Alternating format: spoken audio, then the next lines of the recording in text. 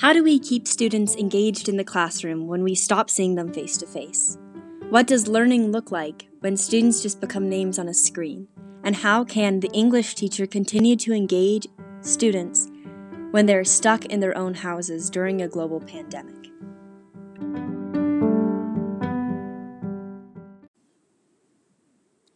Hello and welcome to my podcast. My name is Ellie Lee, and today I will be discussing my interview with a teacher, Lexi from Massachusetts.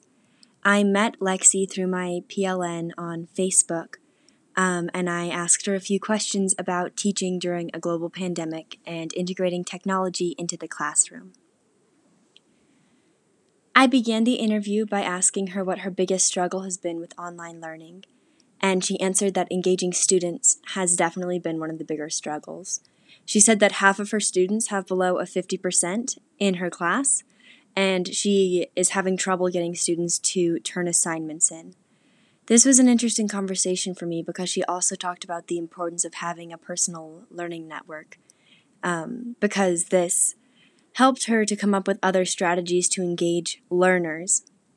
The thing that she kept on reiterating was that we need to redefine learning and grading, but the system hasn't changed to allow that to happen in any real way.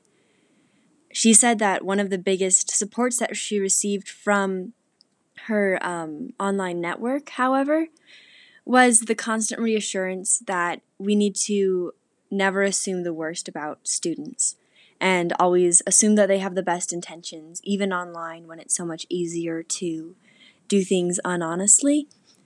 So that's been something that was really interesting to learn from Lexi, not just the importance of having students turn in work, but the importance of having a community of teachers, now more than ever online, to help you do that.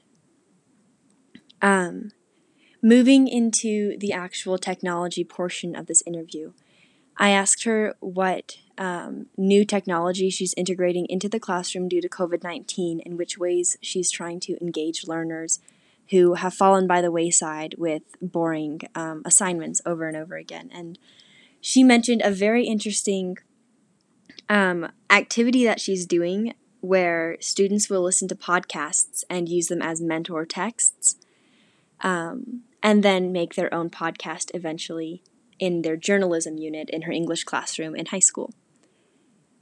This is very interesting to me because podcasts are a super popular form of getting information across, and many students listen to podcasts on their own just for fun.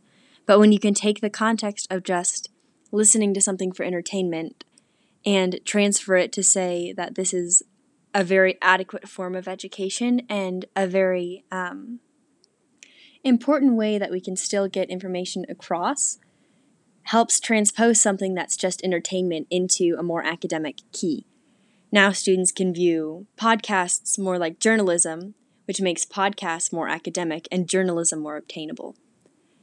So the way that Lexi formatted this unit was she had students choose between 4 to 6 podcasts that they could listen to and take notes about what the podcast did to be engaging and interesting, and then to use what they've learned from listening to those podcasts with not just content but also form and apply them to her own classroom and their own writing. This makes content not only more attainable, but it makes it more fun. And being able to create something that seems professional, such as a podcast, and that can be published and shared, such as a podcast, means that students are invited to take what they've learned outside of the classroom and put it into a more public sphere. This is also a wonderful alternative assignment to writing an essay. Lexi talked a lot about how, especially during COVID, writing essays and just turning them in online becomes so impersonal that you can't expect students to put in 100% effort when they're just turning in a Google Doc after a Google Doc.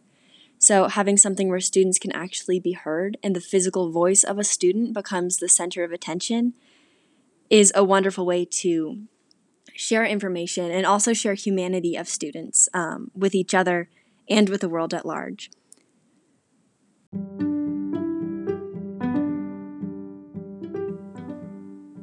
Assigning students a podcast might not fix inequity across the board or bring the pandemic to a crashing end. However, deciding to assign things that students are already passionate about is one small step towards more engaging education, and is a perfect example of how using technology is crucial when reaching students. Alternative assignments, especially when displayed through different forms of technology, can make students want to be in the classroom again, even if it is just online.